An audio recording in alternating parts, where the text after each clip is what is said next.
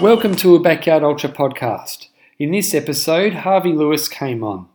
Harvey recently ran at the Australian Backyard Masters at Dead Cow Gully, where he went for 90 hours. And soon he'll be running at Biggs to defend his title of Backyard Ultra World Champion. Here we go. G'day Harvey, how are you going? Wonderful. Great. Thanks for coming on. Yeah, it's about a little after 8 p.m. here. So we're at like opposite ends of the day. You're just into the thick of the morning, and I'm kind of cooling down the engines. Yeah. So Harvey, I noticed that you posted the other day on Instagram a little bit about your first Backyard Ultra, actually, back in 2017, and it looks like there's a bit of an interesting backstory about that. You posted a poll and that your followers decide which race you wanted to actually do. Yeah, I loved it. Like being the government teacher in high school, like I like making things democratic when it's possible. And I really haven't done that since. I should. So, but it's just a fun, creative thing to post like 4 different races. And I honestly thought that I had like one of them was a stage race in Oman and a 6-day race. And honestly, I can't remember the other choice, but they were all really interesting choices. And the Biggs Backyard like won overwhelmingly. I think it got like 80% of the vote or something. So, I mean, I don't think I had even heard of Biggs until like maybe that year. And I just was like, oh yeah, that kind of seems like it'd be interesting. Yeah. So let's check it out. And I went into the race. And I remember talking to a few people and I remember like people were like, that I talked to were like, oh yeah, they had like lower expectations for me than I had for myself. And so it was kind of fun to dispel some of like the ideas that people had kind of associated me with more like 24-hour races or road races like Badwater, when in fact, I really love all types of races. So I hadn't really had an opportunity to like, be as well known for running on trails. So it was fun going in the race as an underdog and it being a kind of race that anyone can win or do well in. And then discovering just the wildness, the clever construction of the race in terms of like all the necessities of like using your mind and strategy and just that sheer challenge of the will, your willpower, and then also just being outside and like in embracing the nature for like a race that has no end. So it's kind of a really exciting sort of event I discovered, and then end up going on for I think people kind of expected it to go a lot shorter than it did, and then there was like most of the field was out after like a little ways after the first day. And it was like 3 of us were left. And then Johan, who's a phenomenal runner, and he's done really well in a number of races. And I know him well, and I love the guy. He went out like somewhere into that second night, which now seems like so young, like or not that far. But back then, that was a big deal. Like he went far, like his for the race started in 2011. I guess it was. Johan, another fella, had brought it up to like 200 miles. But for a long time, it was, a race that was in the like hundreds early. So it was then it was down to French runner and myself, Guillaume. And we lasted almost another 24 hours beyond Johan. And we had this crazy rain the second night that was just, like, I mean, it was so thick that I couldn't even see like a meter in front of myself. So I was just kind of watching the line of the road, and there's no cars in this area. It's a rural area. So So I just remember it was just like this crazy rain. Then we get back, and like, back then we didn't really have very sophisticated like setups at all. Like, I'm not that it's sophisticated today, but like I had like my friend show up like 4 or 5 hours into the race, and I had a little rinky-dink tent, and like I wasn't planning to like really lay down or anything like that. There was no thoughts of, oh, you're gonna sleep. Like, you just kind of stayed up. And Yeah. so the encampment was like, they were also experiencing this crazy rain, so it's kind of funny to get back there and see all those people just dealing with the rain themselves, and it's just like crazy rain. And that went over into like 200 miles, and that seemed like such a far distance. And we both, Guillaume and I, felt really pretty strong at that point, I think. But mentally, I was thinking like that was, I had no idea what to expect. And I thought that Guillaume was going to like give up pretty soon because it had never gone beyond 204 miles. And then he didn't give up. so then it just kept going. And then I remember, it was a very interesting race. And I also love the dynamic of like interacting with the runners, especially on the first day. And like, and just having the opportunity to like meet people from all around and hear their stories and see them like there was a runner there that she was doing her first half marathon. And like, that was so early in the race, but it was so exciting to be there with her in like the third lap, and then seeing her get to that fourth lap. And then there was another guy who came from Maine who was a teacher, and he like just like, I think he just barely made a loop on in the first night, and he was really working hard, and it was inspiring to see these people like pushing through these difficulty. So I really liked it, and just kind of fell into like one of the things I enjoy the most in ultra running. Yeah, it's interesting that that the poll voted so overwhelmingly for you to run in a backyard ultra, and it kind of just shows to me that how interesting and appealing the format sounds to people, that they wanted you to race in that backyard ultra. Yeah, it's true. I think it could be one of the most entertaining types of like ultras to watch. Like watch it unfold. I mean, I think that there's beautiful races, and it's pretty incredible. Like the UTMB, they'll have drones out there and like a lot of money into the race. But when it comes down to like the backyard ultra, there's 75 runners showing up for bigs, and really, there might be some runners who have a small, favorite, like in terms of like their previous, but I mean, everyone's come in and has done incredibly well and won or been a champion, or pushed the level further. And so it's like, it's an incredible level of competition in which anyone can like possibly win. Yeah. And it's entertaining because of that. Everyone is tied. You have no idea how long the race will go or what might transpire. Yeah. Anything can happen. And when you finished that first backyard ultra you ran, did you walk away thinking to yourself, I can't wait to do another one? No, I don't think it was like, you always have to have a little inspire. But I did think, wow, that was really something. Yeah. And I remember thinking that, oh yeah, it was like automatic that I would go back and do bigs again the next year. But that time, there was only one race. There was only bigs backyard. Yeah. However, I'm having some mango here. I love the mangoes. Yeah, no worries.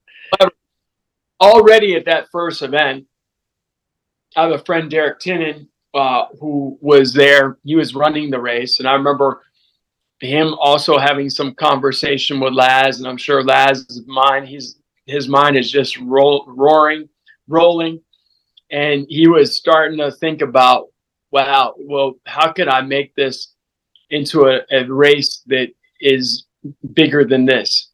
How can I do this. And so he was already starting to get the early seeds planted in terms of dreaming up this idea of having something even more colossal, having like these satellite races. And then with COVID occurring, it kind of fast tracked the whole process.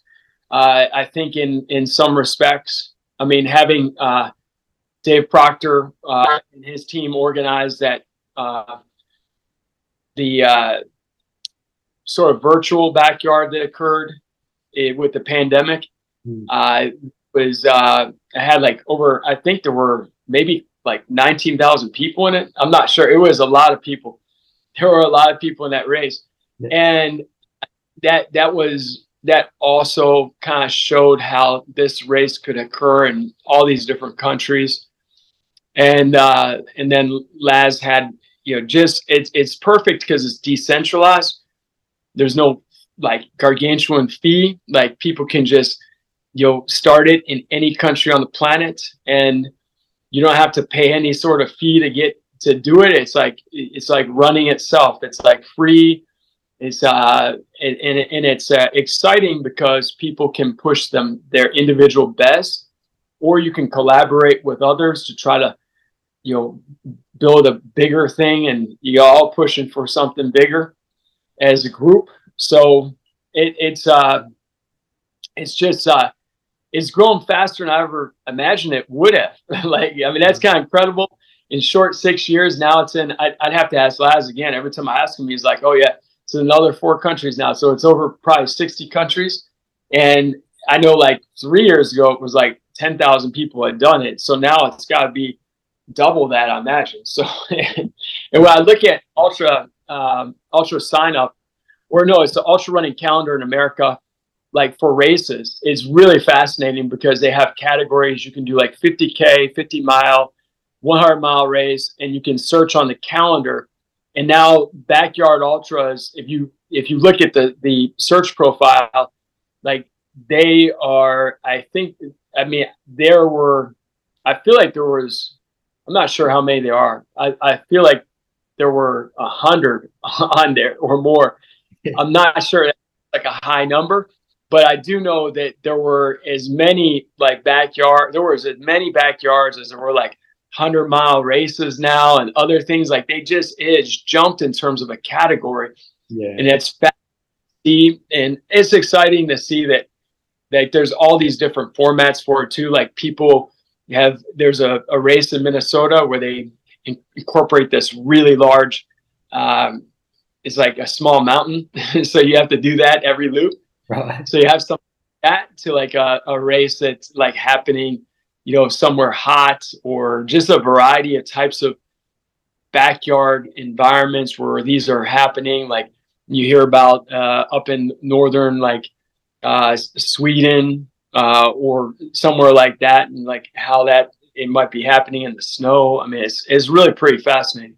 Yeah, I was going to say, like, I know that you love running for Team USA in the 24-hour track race. So did that Sat Champs concept where you could actually run for your country, did that really get your juices flowing and get you excited to get back into the format? For the backyard. Yeah. I don't know. I would say, I actually now like the backyard more than I like the 24-hour race. Yeah, for sure. Yeah.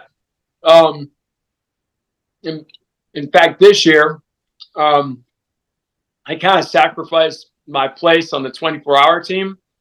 I made myself vulnerable because I only did 2 24-hour races in the last 2 years to qualify 24-hour USA team.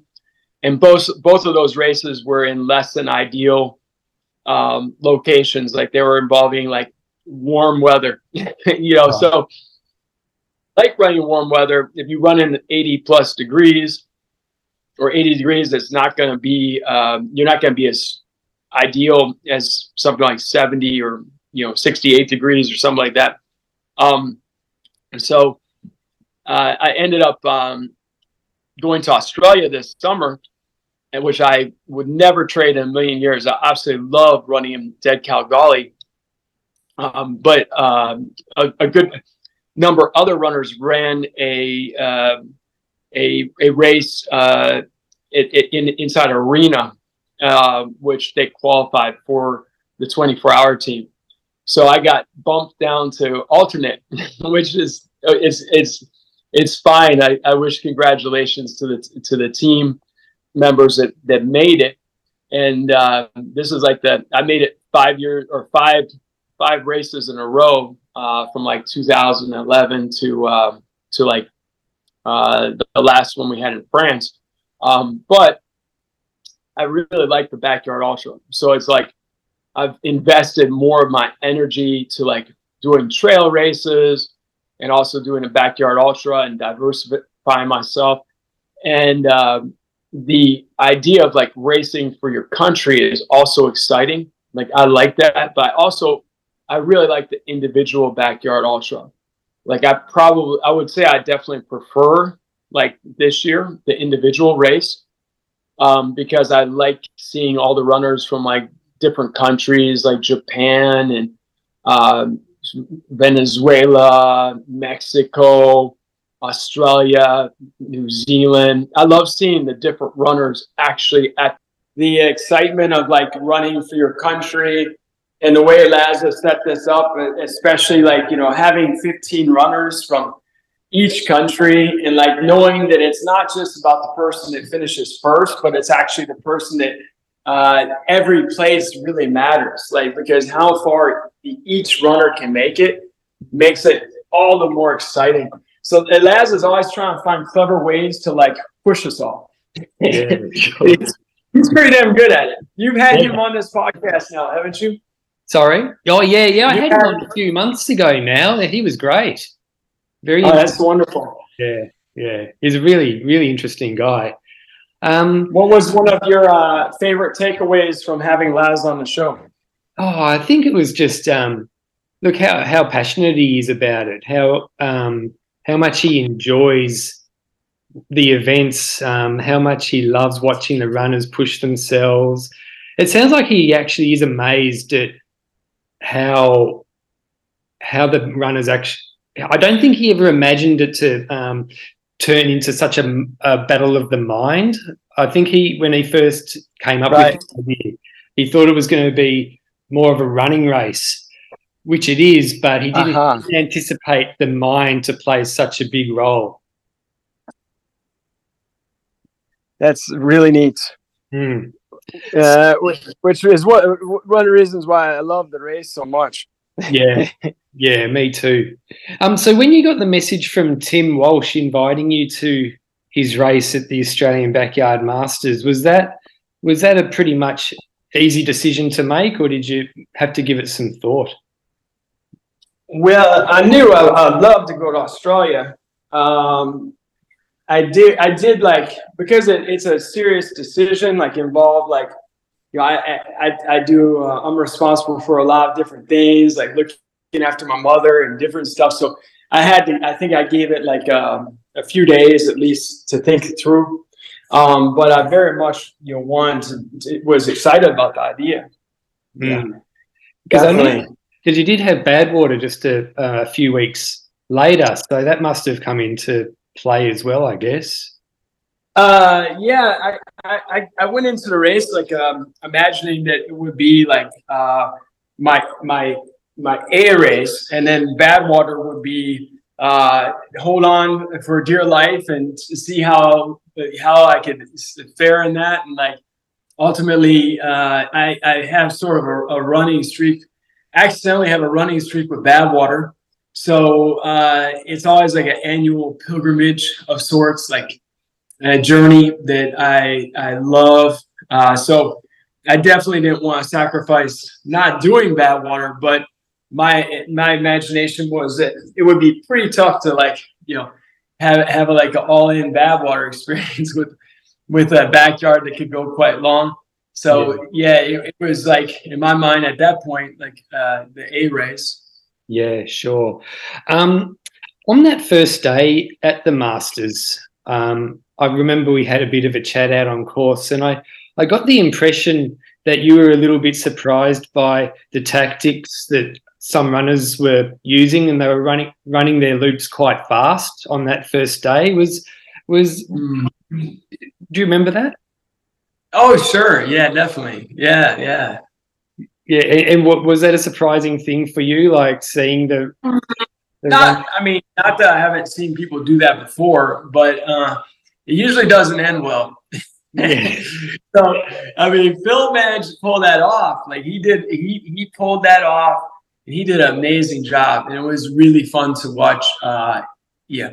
Him with his individual strategy of how he was running the race.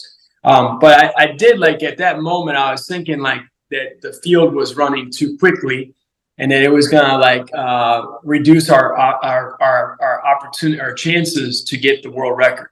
So I remember like even running up to the front group, and I don't remember when this was, but somewhere it may have been somewhere in that afternoon on the first day, and just saying to the group, maybe it'd be a good idea to just go a little easier, And I think I got a little bit of what are you saying to me response. But that was okay. I don't mind. I don't know if they were thinking I was just trying to mess with them mentally or something, but I actually was looking at it more of being like how I run the race when I'm running with the USA team. Yeah. Like with the USA team, I take a leadership role, and I always am watching everybody and trying to give positive encouragements and trying to make sure that the team, every member, can go as far as they humanly can. Versus when I'm running the race in the individual world championship, I may be just more honed into letting everything play out on its own, and not be too caught up in what other people are doing to give them some sort of advice or something like that. Yeah. So I'm sure leading into the Masters, you knew that there'd be some really good runners there, like the best in Australia, the best from New Zealand. But at around what stage of the race did you realise that this actually was an extra special race and breaking 100 is a real possibility? Yeah, I suppose probably somewhere into that third day,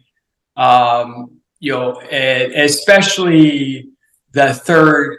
I don't recall exactly where we were at when we were doing that 7 and 3. I have to look back to that when we had about 6 runners left, and we were start off. We'd did some thing we'd run 7 minutes at the very start, and then we'd walk 3 minutes, and then we had a group. Everyone was together except for Phil. Phil was out doing his own, keeping with his own strategy, which worked really well for him. And but that was really kind of a nice sweet spot in terms of the teamwork that was happening, and holding as many people together as possible. And it's really quite fascinating how the more people, everyone from the very get-go survives longer, it ultimately usually mathematically plays out to the final person that survives making it further. So it's interesting how even a person that maybe only makes one loop can influence the outcome of the final results. So it's kind of an interesting mathematic formula. So that was kind of neat to see, just the desire amongst all the runners. So when I saw that real desire amongst runners to really push things, and I knew it was for sure. I had already thought that it's possible, but then it just elevated the possibilities. Yeah. And do you remember around what stage of the race things stopped being easy and started getting hard for you? Well, let's see. I don't really remember. I guess I'll put I would keep the positive thoughts in my head. Yeah. But I do remember where it got really hard was I guess it would have been, it was after the second night. It was into the third. Let's see, it was in the third day, fourth day. Okay. It was after 300 miles into the fourth day, I believe. And I made a mistake, like, somewhere, I think around like, maybe it was around 11 a.m. Like, we have a checks and balance system, and my crew member and I both made a mistake, and I went out in the warmer part of the day without any fuel. And like at that point where I'm already like, you're already 300 miles into it, then things are exponentially more damaging on your body armor. So, that was a mistake I made. And at that point, I felt like really pretty strong. Like, I felt like equally strong with the other two runners. Like, even though I wasn't running as fast, I felt very strong. But then once that occurred, then I just, felt like I was barely making it back every loop. And I was thinking in my head, I don't know if I'll make it this time. I'm just going to keep on going. And the next loop, I got back and I had to drink like a whole big giant, like 2 liter. No, it was probably like 1.5 liters of like coconut water. Like, I drank that in like less than like 2.5 minutes. And that Coca-Cola. Like, and now I still wasn't all the way hydrated. Because your body, it just takes a long time to catch up. So then I was always just barely making it. Felt about like 4 or 5 minutes, and then not really totally. Your body cannot recover as easily when you get to that place. So that was that ultimately was my unraveling. But when I got to the fourth night, again, I was still in that mode. I just never got out of that mode of feeling like I was just making it. Yeah. After. So, I mean, I was hanging on for like at least like 12 hours beyond the point of where I actually made that mistake. But that caused me problems for the rest of that time. And I was trying to get my body to like resettle, but it's really tough to get to resettle. So maybe it's possible, but yeah, there's some different strategies I could have maybe tried to employ. So it was always a nice life learning experience. Yeah, definitely. So that was my next question. Like, did running at the Masters help you pinpoint any changes to strategy or race plan that you might make at Bigs in October? Oh, certainly. Definitely. Yeah. And any that you'd like to share, or you're going to...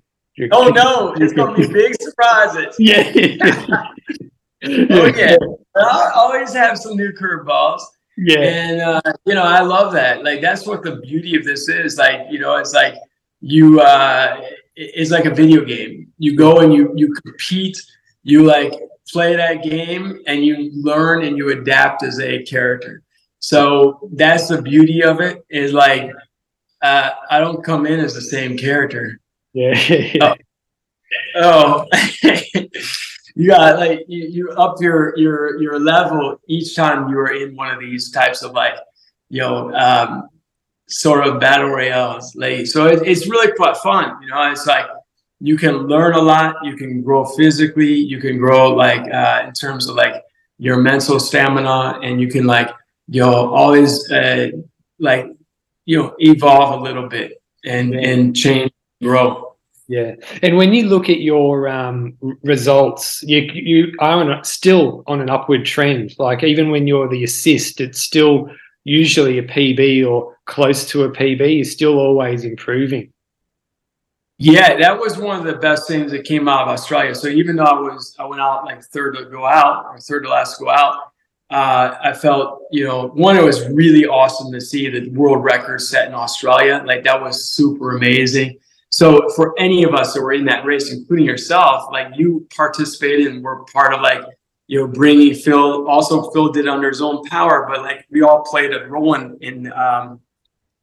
him getting to his mark of 103, and Sam Harvey, like that amazing, just really special push, like the last 8 hours. And then the teamwork that occurred between Phil and Sam Harvey was just, that's beautiful. Like, it's such an amazing thing in our sport to see, that sort of thing occur in order to get to a world record. So like,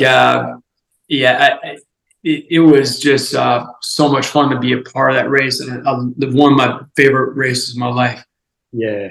The nights, a lot of people found it extremely cold. Now, I know where you are, it does get cold, and Ohio Backyard Ultra, it's absolutely freezing. So were those nights, were they hard for you, or were they a walk in the park?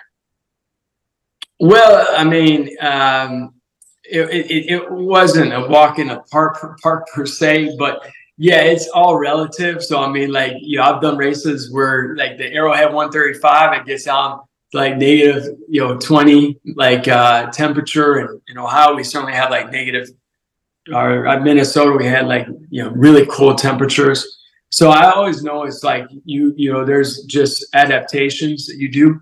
But with that being said, it was freaking cold at times, because when I start off, I'd like be underdressed, and then so I'd be like just kind of shaking, and just like and then I get going a kilometer down the road, and then I felt pretty good, because so if you dress warmer than that, you like start off feeling comfortable, but then you're down the road like a kilometer or two, and you're like sweating profusely, which you don't want to have happen. I really could have done better in terms of Australia, like in terms of like what I was doing with my gear. Like I was using extra energy at times in the night that I needed to. Sam and I were adapting on the go. Like my buddy Samuel Hartman was amazing as a crew chief, and I love him, but he's only crew for me like one time at the backyard. So the fellow that's knows me most well, that we team up together, he wasn't able to make it to Australia, and so he's much more. Sometimes he can read me a little better. Just and that's no offense to Sam. It's just the fact that like we've been in so many races together, so it's like it makes an impact. Like the crewing aspect is really critical, and Sam did incredible. I couldn't have made it as far as I did without him.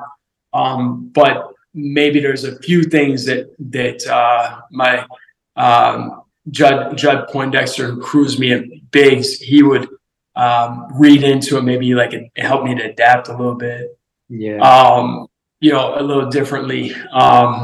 Maybe I would be more receptive to listening. As Samuel Hartman said, we kind of got into it a little bit in the midst of like that last like 70 miles. Like we would kind of get little debates about things together, and it was kind of funny because that normally doesn't happen with my crew.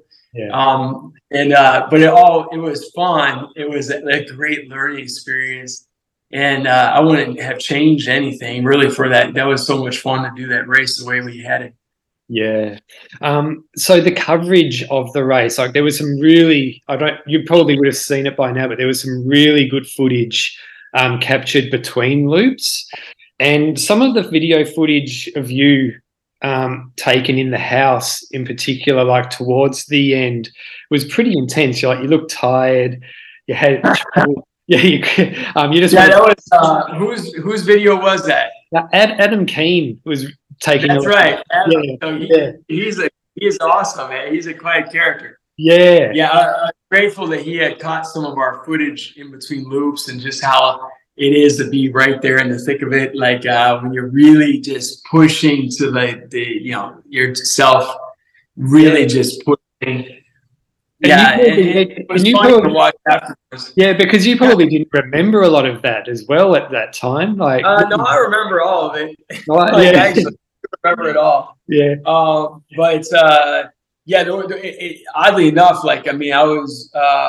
Because I went through that period in the day, like I talked about. So I was running on like, sort of like under my normal fuel level, and so actually I remember that like it was so unusual for me. I've never had it happen, but somewhere in that fourth night, like I actually was like forgot why I was out there exactly. I knew I had to like complete the loop.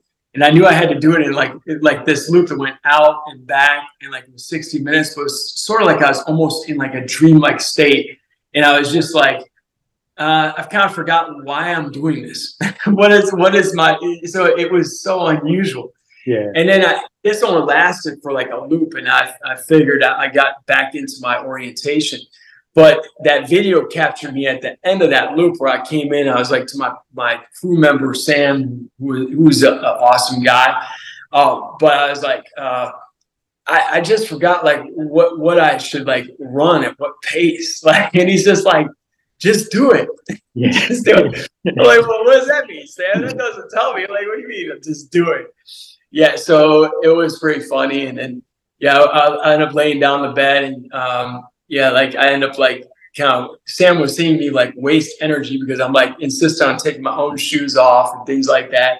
So he was seeing things that it just was, it's kind of funny because I'm like, I'm like having a conversation sort of with my inner ego or inner like self about, yeah, I'm tired and I don't really like want to run, but that's being like wimpy or whatever words I said, like weak or something, I don't know. And I said, like, I'm definitely still running. I gotta get over that off myself. So it was kind of funny, like just seeing like, yeah, looking like I'm sort of totally out of it, but not entirely out of it. Yeah. Yeah. So it was fun. It was a good experience. Because I was thinking like, how is he getting up and doing another loop? Like, what did you have anything that you were repeating in your mind just to keep you going? At that particular spot, no, it was just like an inner, like, my mind, like said, like, I just don't like want to give up, to stop, you know? But then, a little while, a couple laps after that, like, and again, I was still coming in with just a few minutes to go, and it was getting like, it's just tough to maintain that for forever. So ultimately I went back out, and I was doing that T, the first out. And, I don't know why at that point, I just like I thought that I was too far behind and too little energy. And after like, 12 hours of saying, well, I'm not going to stop. I'm just going to see if I can pull this off again. I finally like said, okay. And then Phil and Sam ran by, and I said, yeah, go get it, guys. This is it for me. And then once they passed, then I actually almost immediately went into this super deep hallucination, which I've never experienced like that level before anywhere. It was like prior to that, I've had minor hallucinating in the sense of like the woods make strange lights, or I might see some shadow and think it's like something that it's not, or hear things that aren't there, like in the midst of a run, where I'm really pushing to a very far distance. But nothing to this level. And I saw like these grass people, and then the trees came alive. Yeah. Everything was like super, my like sense of like hearing just seemed to be like super heightened. And then I would just kind of fall asleep for a second. I'd be talking, and I'd wake up, and I like knew I was talking to myself, and I knew I was hallucinating. And I was just like, okay. And it was kind of cold, and I also didn't have the energy to walk back to it, even though I went as far as I had for a long time. I just didn't feel that. Yeah, it's like your mind has driven you so far, and then you get to that spot, and you're like, the body's like, then you realize it's like the finish of a race when you're like, what the heck? I just ran the last 10 miles of that long giant race. But now I don't feel like I can do 100 meters to get over there to that car. Like, it's like your mind is like committed to doing so far, and then it's like turned off from like the idea of like continuing. So yeah, that was a really wild set of hallucinations. Now I don't know what would have happened is if I would have kept on running through those hallucinations. That might have been really interesting. Yeah. So maybe I should have just kept on running and like fought through that other barrier there, and then just kept on running. And then when I've been running, I would like like that would be really wild. Getting back to the aid station, if those hallucinations were still going, I don't know what it would look, but like by the end of that loop, so, and who knows what the next loop would have brought. So I mean, really, I missed out on like even bigger hallucinations. Because maybe I would have been seeing some dragons or some other wild like things. It wasn't scary, but like, man, it could have like activated a whole nother world. Yeah. Yeah. So I've spoken to a few runners before who experience leading up to backyard ultras. They'll often have dreams about being in the race. Like me, for example, I'll often dream that I've missed the bell and I'm late into the starting corral. I've got a friend who was having dreams leading up to the Masters that they were actually in the starting corral in the nude. And so do you have dreams about backyard ultras before you race in them too? Oh yeah, absolutely. Yeah, maybe like I haven't had one for at least like a week. Yeah, at least a week ago I did. Yeah, I definitely will. And in the next 7.5 weeks leading up to Bigs, I will definitely have some dreams. Yeah. So, dreams are like sometimes opportunity to like work through some, glitches or thoughts in your head too. Yeah. So, or you may be concerned about, but it's kind of fun. But yeah, I've had those. Like I think the one from like a week ago, I couldn't find where the course was or something like that. So it's like something ridiculous, and then you like got that feeling like, damn, I really want to be here. I really want to be doing this, and I can't find a damn course. What the hell? So it's like very interesting. Yeah, how the mind works and the psychology behind it. Yeah. So that's really fascinating. Yeah. So also one of the things with the Masters is a lot of people said it was a good practice run for everyone who's going to be at Bigs. How does the Bigs course compare to the Australian Backyard Masters course? Is it very similar? Well, no, it's not very similar. It's not, but it is and it isn't. So like on the road, I'd say it's relatively similar in some respects, like in terms of like, having a trail portion and a road portion, that's similar. In terms of like the road is, in some ways in Bigs, I feel like it has a little more elevation to it. But it's a singular out and back versus in Australia, it's out to the right, to the left and back. So, I mean, it's, that could be an advantage or disadvantage, like depending on how you look at it. And then in Australia, the road is also more grady. Like, it's like got a type of sort of concrete that has larger pebbles in it. So like that's not smooth.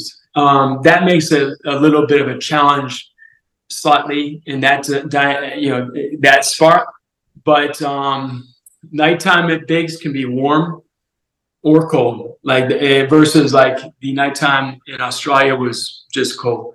Yeah. So there's a lot of different variables at play, but that's the one that could be the closest in alignment. Yeah. And then for the the trail portion, it's just different. Like there's different like elements to the Bigs that will be different than what people experience at the Dead Cow Gully. And there's some cows that are on the side of the road that like to cheer for me as I'm going back and forth in both of the races. Like, go get it, that vegan guy. Yeah. So at the World Championships at Bigs in October, like it's undoubtedly the best backyard ultra field ever assembled, and that's without a doubt. Do you reckon it could also be said that it's the best group of runners ever assembled in any race? Well, I don't know that's it's definitely the best field that's ever been assembled in any ultra. Yeah, for sure. In any ultra backyard, for sure. You know, like it's arguably one of the best fields ever. Like for you know, a lot of races, for example, like even like Western States, or Western States may have maybe like 15 or 20 really, really top runners. So like this backyard ultra also has like, you know, it has a large collection of really strong runners. But we are in a specialization of like backyards.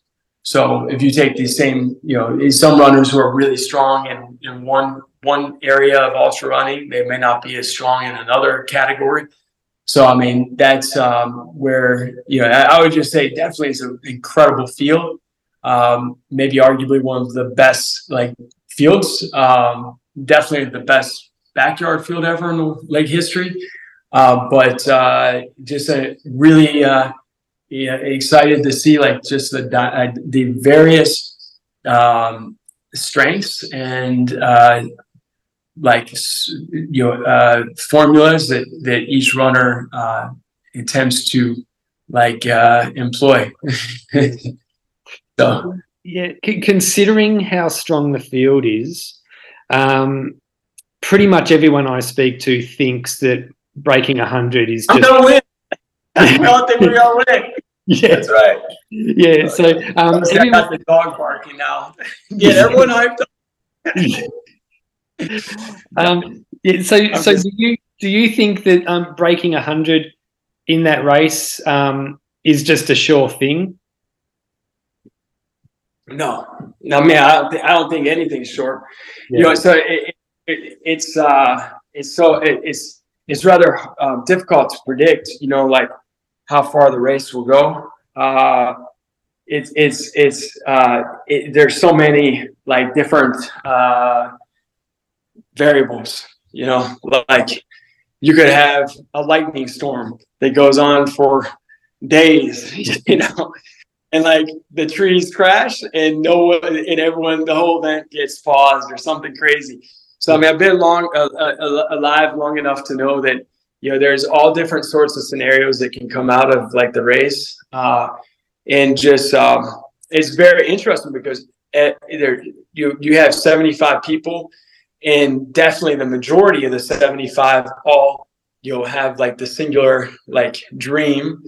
One of the dreams is like to be the last person standing, or like to win the race. So that's why I was teasing around like that. Oh yeah, win the race. Like, yeah, it's it's very interesting. Like that there's so many people that, you know, have a very strong you know, probability of doing very well, and just it's impossible to necessarily predict the you know, mileage outcome or where it's going to all land. Sure. And you are the defending world champ. Since then, though, 4 runners have gone over 100 hours, and they're all going to be there as well. And so are you looking forward to bigs? I mean, you're still one of the big dogs, but do you feel like, are you looking forward to being more of a hunter rather than being the hunted? Oh yeah, definitely. That's good. Yeah, I'll be whatever, whatever. But yeah, I do like that. I'm actually, everything transpired in a way that is great going into the race for me. I like being. I don't mind being the underdog a bit. You know, that's great. Yeah, yeah. Hey, how do you plan your racing calendar? Like, do you have a pretty good idea of the races that you're going to be doing next year yet, or? Well, I do sort of like a kind of have like some races I love to repeat every year, and then I like to always do some new races. I also like to do races that are like diverse. So I like to include some races. I like to have a backyard race. I like to have like some mountain trail race. I like to like have some level of growth in terms of like pushing myself in an area that to try to become stronger in. So yeah, like for next year, I know I'm definitely going to do Badwater. There's a relay race that each runner does 50K, and you have to run rather fast. And I'm going to do that race again just because it's a local race. And I know I'm going to do a race in January. It's a 100-mile race. It's my 5th time doing this long haul down in Florida. So it's just a great race to start off the year with. And if I manage to somehow pull out some sort of crazy spectacle and to win Big's backyard, then I will go back to Barkley and get beat up again. Right. Hopefully I can beat up the course a little more this time. Yeah. So, no matter what, if you're doing 5 loops or wherever there in the bounce, you're still going to get some beat up from the course. Yeah. So, so I mean, I would love to go back to Barkley if that were an opportunity. But it's very difficult to get in that race. I'm going to apply. It's my 3rd time applying for Western States in the lottery. So who knows? It may take me 10 years. Who knows? I've been running ultras for 27 years, but I didn't actually apply to like Western States the first time like 3 years ago. And so I'll probably wait and see if I get in that race before I like make a commitment to what specifically my summer races will be. But I also take people on these really amazing hiking and running holidays in Portugal. So I have 2 of those trips happening in June and July, and doing a race in Portugal in June with that excursion, which is like a 30K race. And of course, actually, I'll have to say, like next year, I plan to do the World Championship of the team for the fall. So I do plan to go back and do that. So I'll at least do that backyard ultra. But I think a lot will be seeing if I get into Barkley or if I get into Western States before I like kind of shape the rest of my calendar. Those will be the 2 big question marks to see. And but yeah, it's the backyard's now become to me like something like Badwater, whereas I really like I was the only person on the USA team that actually was in the last World Championship that was also in the first World Championship. So it's kind of wild that we only had. I was surprised that not more of the members from the first team came back for the second round of that. And it's a fun event. So I'm super excited for the individual. Like I get more excited about that than even for the team. But the team one is also just totally different than the individual, and it's tons of fun. Yeah. I know it's a little while away, but the Australian Masters in 2025, do you think you might come back for that? I would be super tempted to. I really love the people that crewed for me, that were out there. And also Tim, like, just blew me away in terms of, like, his hospitality and, like, his passion. The course is fun. Like, I love seeing the wallabies and, like, the sunrises and sunsets, just the sounds out in nature at nighttime. The people in the race were phenomenal. Like, I love talking to people like yourself. The Kiwis were amazing, having them there. Our lone South African. And it was just also, and it was just a lot of fun. I mean, we all had a great experience. I love the local town, like the character of the local town there out in the country. And so, yeah, I would be very tempted to come on back out and to do that race again. I mean, I think it would be a different race because always these things evolve. Like Bigs, for example, today is wildly different than the Bigs I did in 2017. Like now everyone is like, in it to like stay to the last person. Whereas in 2017, maybe we had like only a dozen people really had that sort of like thought about the race. And there were a lot of people just participating that were just out there for, a short, like smaller, like duration. Yeah. But I think the race will be special for a long time. Like, I think Tim's creating something really neat out there. Yeah. So I was asked recently if I think that we'll ever get to a stage where a backyard ultra could just go forever. Like if the runners nail their nutrition and their sleep, they just don't stop. Now, I don't think that that's possible, but do you think we'll see, like, for example, 150 hours happen someday soon?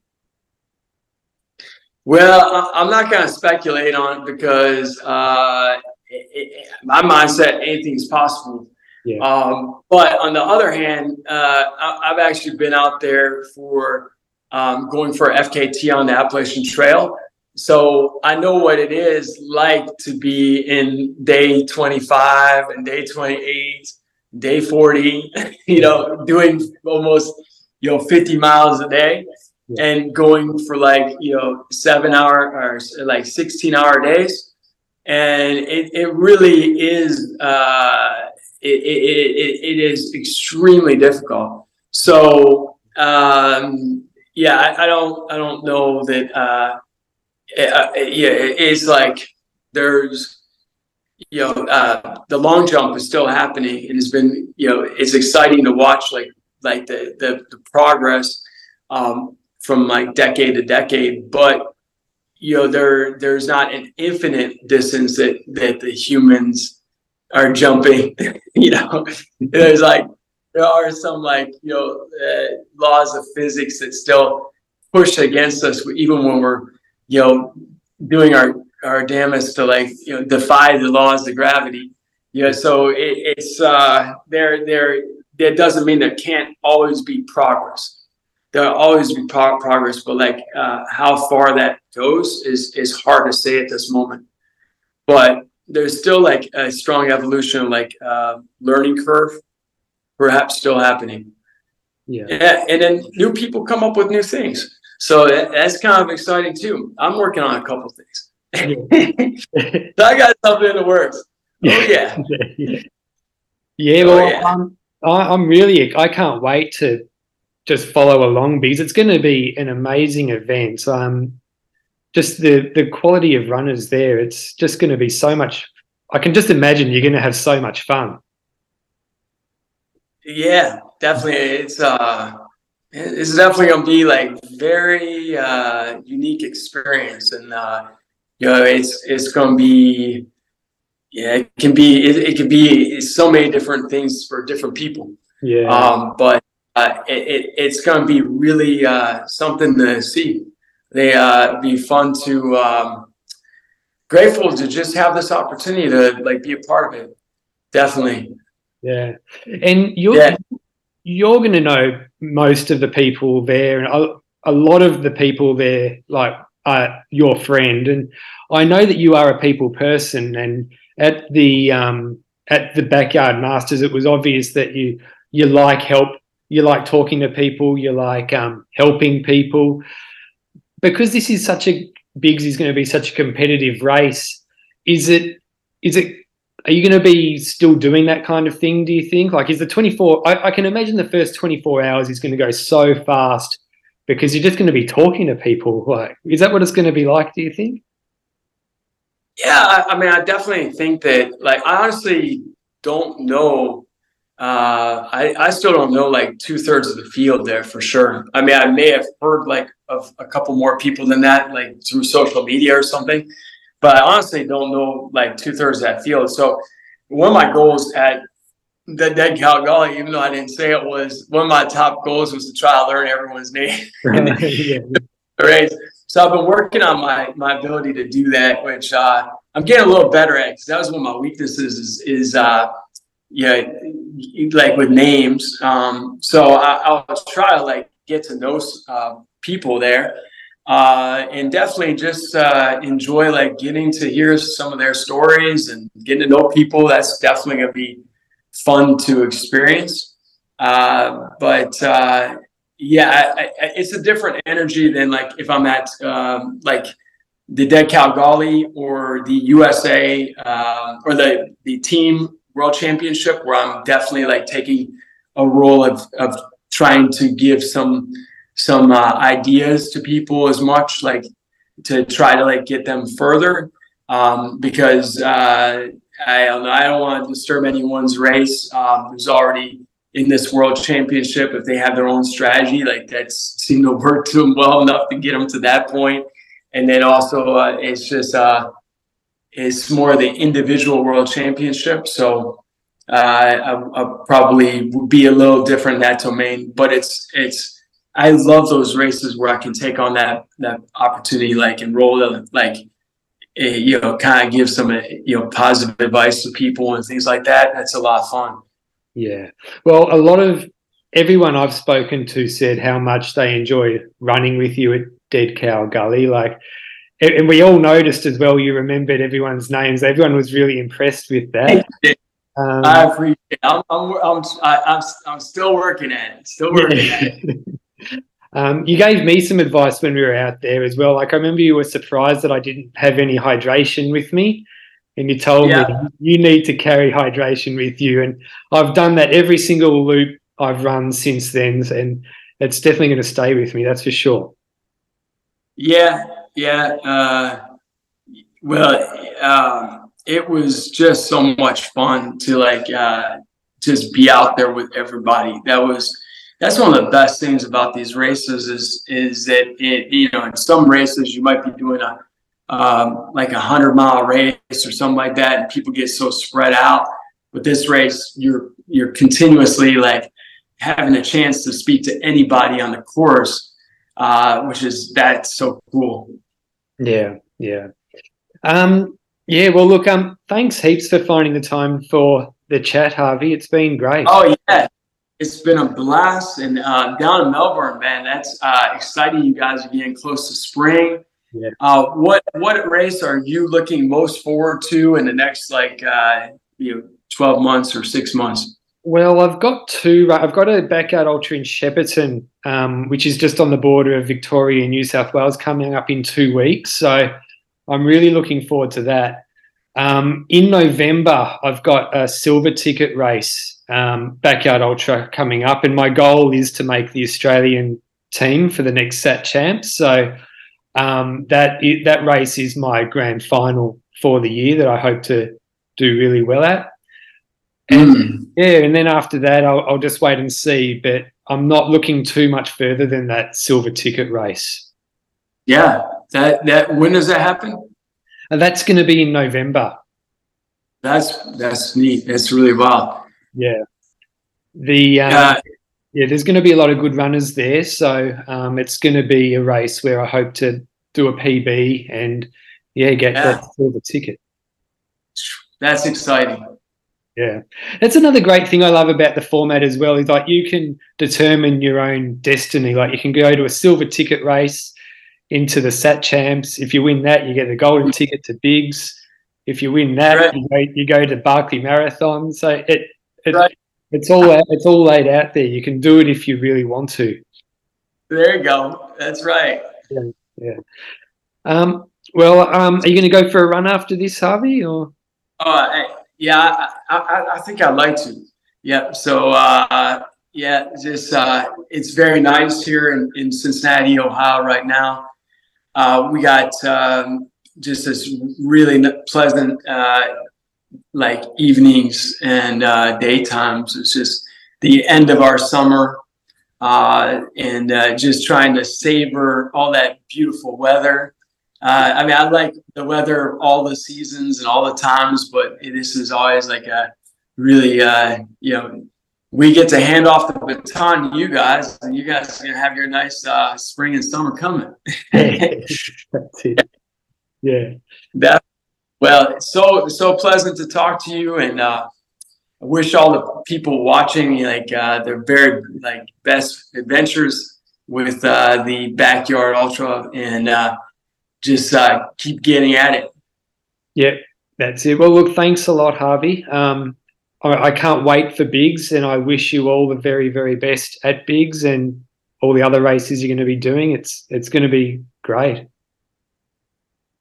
Thank you. We'll see how it all transpires, and yeah, it's we hope to put on a show for everybody, most all the runners out there, and we really appreciate everyone who follows us during the event and send their energy to the 7 Australian runners and to the rest of the field. It means so much to us to have the world connected by the event, and like to see the power of the human spirit and will, and like what we can do as a whole group is really like something quite extraordinary that we couldn't do as an individual.